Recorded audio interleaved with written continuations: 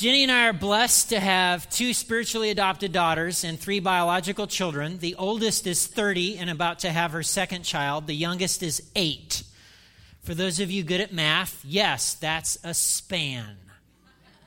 The good news for me right now is that I have the next 3 years off of middle school.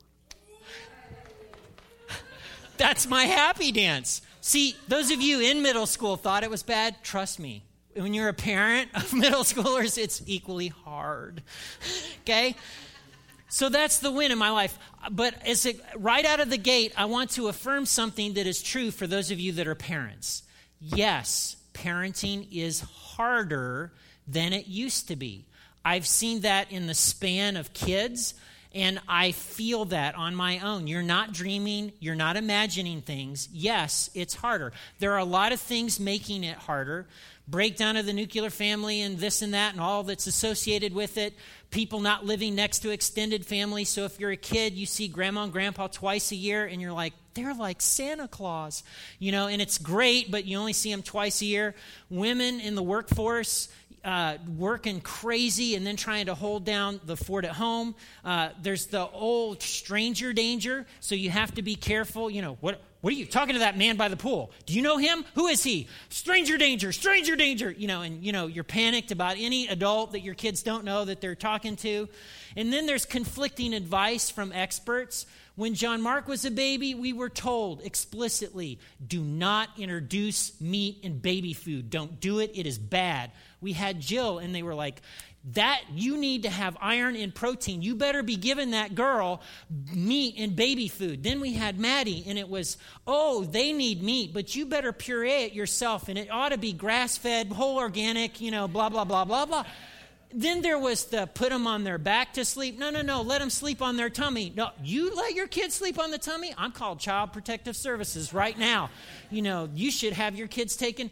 Conflicting advice. It is harder today to be a parent. And to be a parent in 2015, you have to bring your A game all the time. My parents could be laissez-faire. For those of you not good at French, that means do nothing. Okay? They could be laissez-faire. At age 10 in Hartford City, Indiana, I roamed the streets freely. I rode my bicycle into the country. My mother never knew where I was, never knew what I was doing, and was never worried about it. I knew it was time to come home when the street lights came on. That was the ding, time to start pedaling home. And once, because I was smarting off to my mom, my dad cut off slivers of ivory soap and made me eat it. And they were not arrested for it. In fact, I'm pretty sure they bragged to their other parent friends. Well, Mark was being a smart aleck, and I just made him eat ivory soap. And they were like, woo, Mike and Sherry, you are all-star parents. Today, you would most definitely get arrested. So parenting today is harder. It is. There's a ton of rules of what you should do and shouldn't do in order to be a good parent. And it stems from a belief that your son or daughter's future happiness and success utterly depend on you. And if you mess it up, mom or dad, game, set, match. That's a heavy thing to labor under in 2015. Now, if you're here today and you're a student, I want you to hang with me. Because in this message today, I'm going to actually explain stuff that's going on in your mom and dad's brains and hearts that makes them, in your opinion, wackadoodle. Okay? So hang with me. You're gonna get a snapshot of some of the stuff that worries them, some of the stuff that frets them, and why they sometimes seem absolutely wackadoodle. And at the end, there's actually something that you can do, a gift that you can give your parents. And if you do this and you have siblings and they don't, you will become the most favored child. And you'll get more in the will. Okay, so for those of you who are parents, you feel this pressure, don't you? You feel the pressure of you've got to do everything right. You can't make that many mistakes because your kid's future success and happiness depends on it. And if you mess up, boom, it's too late. You feel that pressure. And because of these beliefs, because we labor under these fears, Parenting has become what I want to call a tyrannical kindergarchy. I know those are big $9 college words, tyrannical kindergarchy, but I'm stealing kindergarchy from a guy named Joseph Epstein. And this is what he wrote in 2008. He said this: under kindergarchy, all arrangements are centered on children, their schooling, their lessons, their predilections, their care and feeding, and general high maintenance. Kids are the name of the game, and now parents are indentured servants. I believe part of what's driving this is fear that if we do a few wrong things, the child is ruined for life, and a mistaken belief that if we do everything right, our kids will turn out perfect. And all of this anxiety and mistaken belief mix is driving us crazy busy. And I will admit, I used to be a very anxious parent. I was. When my son was about to be born, I read like 3 or 4 books on fatherhood. And if you had asked me at age 27, Max, what does it mean to be a good parent? I would have had a list. I would have had a philosophy. I would have had a strategy. I would have had a game plan. Do you know what my parenting philosophy is now?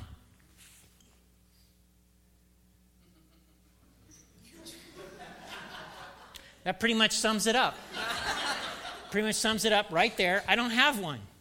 Here's what's motivating me today. I'm a parent, and I talk to a lot of parents.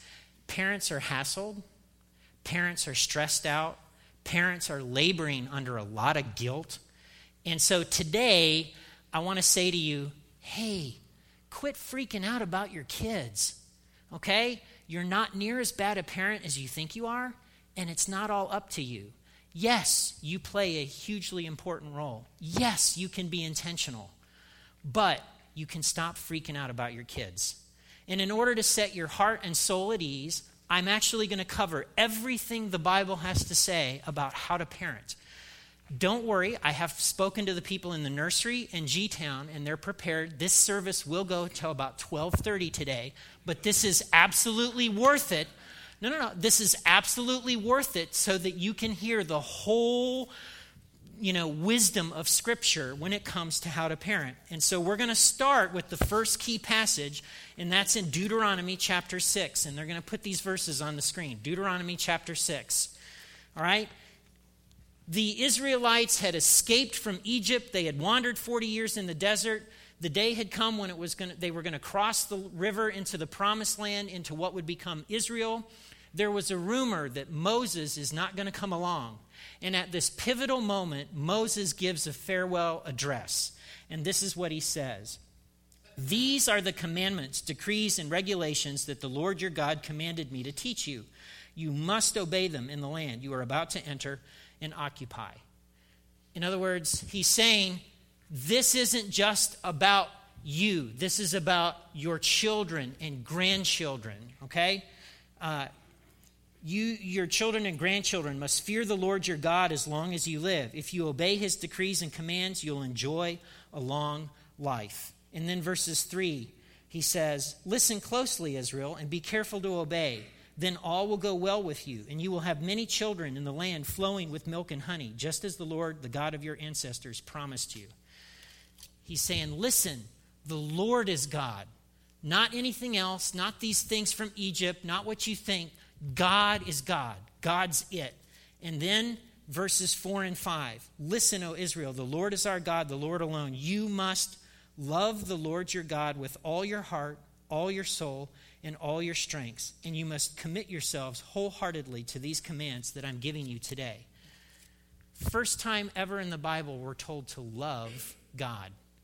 People innately know, if there's a divine being, I should fear him. Maybe I should flee from him. Maybe I should be a little scared of him. But here we're told, no. Love him. Love him.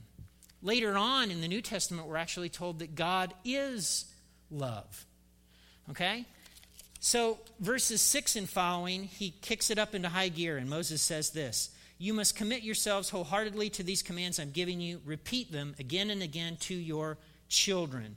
Talk about them when you're at home and when you're on the road, when you're going to bed and when you're getting up. Tie them to your hands and wear them on your forehead as reminders. Write them on the doorposts of your house and on your gates. So he's saying faith should be part of everyday life. It's not just a Sunday thing. It's an everyday thing. It's something that should be part of what's going on in your family life. That's the whole when you lie down, when you get up, when you're walking, when you're sitting at a table. If you have kids that are in K through 5, we actually have an online portal that has tools and cues that can help you leverage those moments. I'll give you one example from my life this week. On Thursday, I went ballistic because I dropped a bunch of stuff on the ironing board that my wife had piled there. And I lost my temper. And I threw the stuff on the bed. My 8-year-old daughter heard me. On Friday morning, I apologized to my 8-year-old daughter. And I said, you know what? Yesterday, when I moved all the stuff off the ironing board and I lost my temper, that didn't honor Jesus and it didn't honor your mom. And I had to tell my daughter that for 2 reasons. One, she witnessed it. And then 2, she also ratted me out to my wife. Right? So there's built-in incentive. But in that moment, she got an upfront row about how forgiveness works, how grace works, how it works when you have to swallow real hard and say, yeah, my bad. I was being stupid. Okay? So make faith an everyday thing.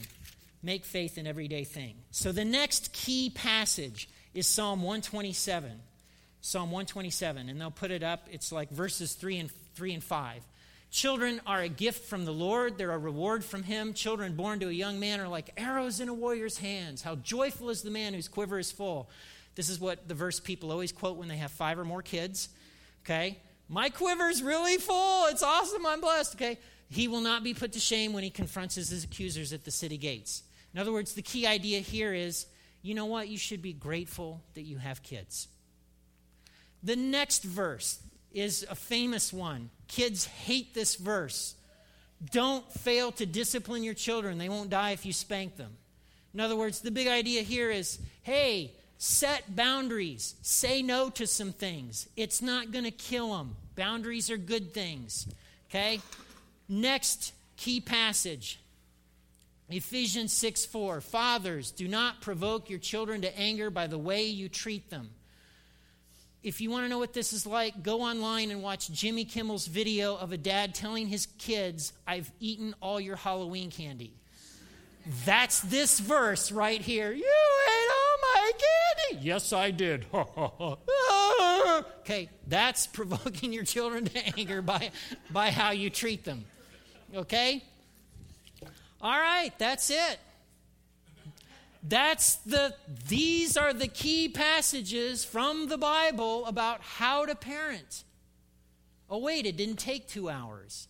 See, the Bible is surprisingly silent about how to parent. It has a few big ideas, but there isn't this long list of you should, you shouldn't when it comes to parenting. Isn't it ironic that we live at a day and a time when what God says is incredibly liberating and what culture says is so legalistic, right? I mean, the cultural experts in terms of what you should and shouldn't do, I mean, if you violate some of those things, your friends are calling you, you're a bad parent. You are such a bad parent. And boom, boom, boom, boom, down the guilt goes. All right? So for all of you parents today, in light of this crazy busy lifestyle that we have, in light of what God has to say about parenting, can I just say to you, quit freaking out about your kids. And here's why. Just because you do a few things right doesn't mean they're going to turn out perfect. And just because you do a few things wrong doesn't mean they're ruined indefinitely. Let me tell you about a couple of people in my life. One is a friend of mine. He is a 31-year-old pastor of a satellite church of a big church in Ohio. And the guy is as buff as they come. Like, when you meet him, you're like, please don't snap my neck off my body. Okay? His dad was an alcoholic, and his dad was verbally and physically abusive to not just him, but the guy beat his wife, my friend's mother. And the things that were said and done in his home are just absolutely atrocious. When she finally decided, you know what, I'm not going to do this anymore, she then proceeded to do 2 other men who did the same thing. Okay? So looking at it from a purely American legalistic perspective, he should be messed up for life. And yet, he's married. From everyone who knows them, they will all say, he loves Callie so well. And as a pastor on a continuum of pastors, he is literally in the top 10% of the most gentle pastors I've ever met. He is a gentle man. He embodies the word shepherd.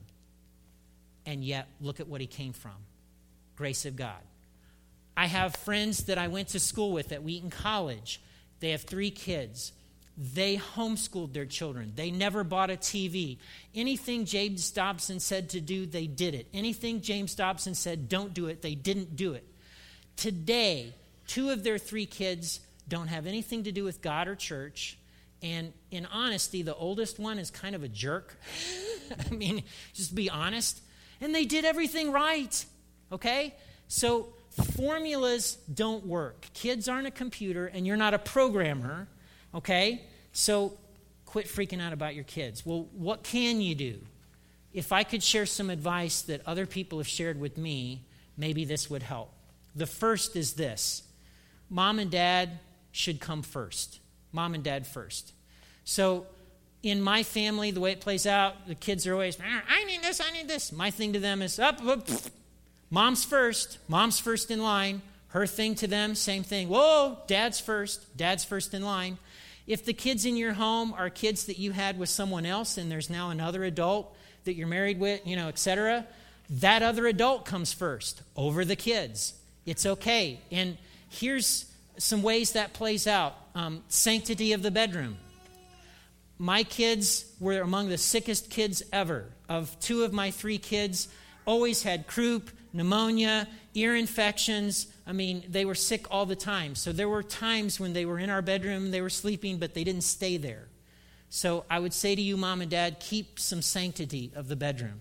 And then some people will do this thing when their kids are little. They'll have mom and dad time. When everyone comes home at first, they'll have 5 minutes where it's just mom and dad to connect and talk about the day. And the kids know, nope, it's not you yet. You come second. I know it sounds crazy. It flies in the face of what we're told culturally. But I really believe that if you do some of those things when your kids are 30, they'll thank you for it. And I found that to be true in my own life. I have this weird thing I stole from another parent where I go off the clock at 8:30. Maddie knows this. If it's after 8:30 and she bothers me, she's in trouble because Daddy's off the clock. It's your bedtime. Right?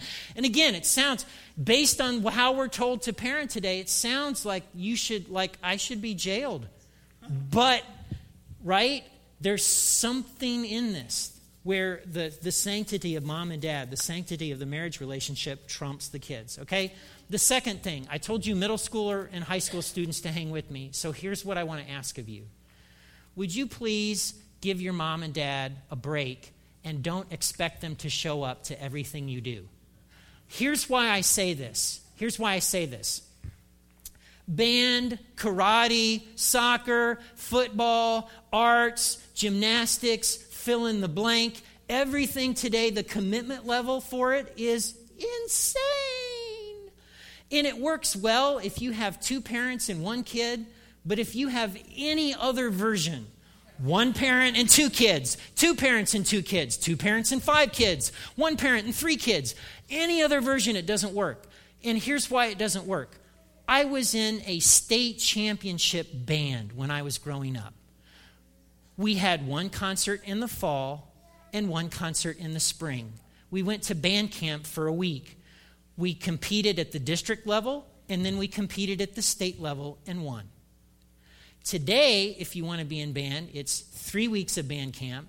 It's every Saturday competition for 6 to 8 weeks in the wee hours of Saturday morning to the wee hours of Sunday morning, and it's 4 concerts.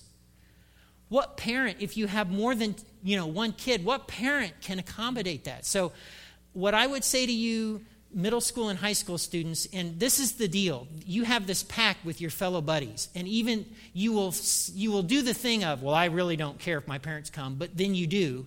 And you all notice when they're there, and you have this pact where you judge other kids because their parents don't show up for some things.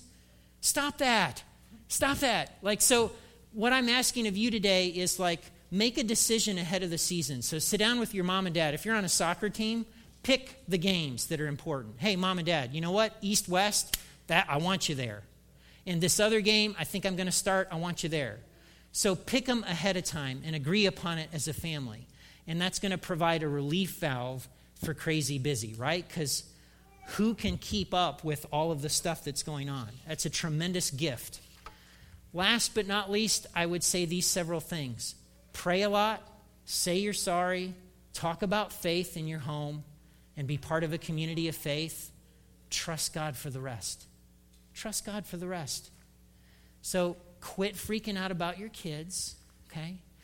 Breathe. You know the passage we just looked at in Deuteronomy 6? So Moses is telling them, here's what you need to do. Let me tell you the rest of the story. They didn't do it. Make faith something that you pass on to the next generation. Fail. They didn't pass faith on to the next generation. Literally, in the next book of the Bible, the first sentence is, there was no king and everyone did what was right in his own eyes. Okay? Right? So they make faith part of your everyday thing. Well, they made phylacteries that they put on their arms and their foreheads, and they put mezuzos on their doorposts, and then they made it a bunch of rules. And it wasn't this part of everyday part of experience. Fail. They were also supposed to love God with everything. Remember that whole love God with all you got? Fail. It all points, crosses over here. It all points to Jesus. Moses was a lawgiver. Jesus was a lawgiver. Jesus gave commandments. Someone asked him once, what are the greatest commandments? Oh, love God. Oh, yeah, we've heard that before. And love your neighbor as yourself. Only unlike Moses, Jesus took on the cross the penalty of disobeying those commandments, even though he obeyed them perfectly. So if you can trust God with your salvation, if you can trust God for what he did, you can trust him with your kids. If God did not abandon the Israelites who failed to live up to Deuteronomy 6, and he sent his son, he won't abandon you because he sent his son. I want to pray.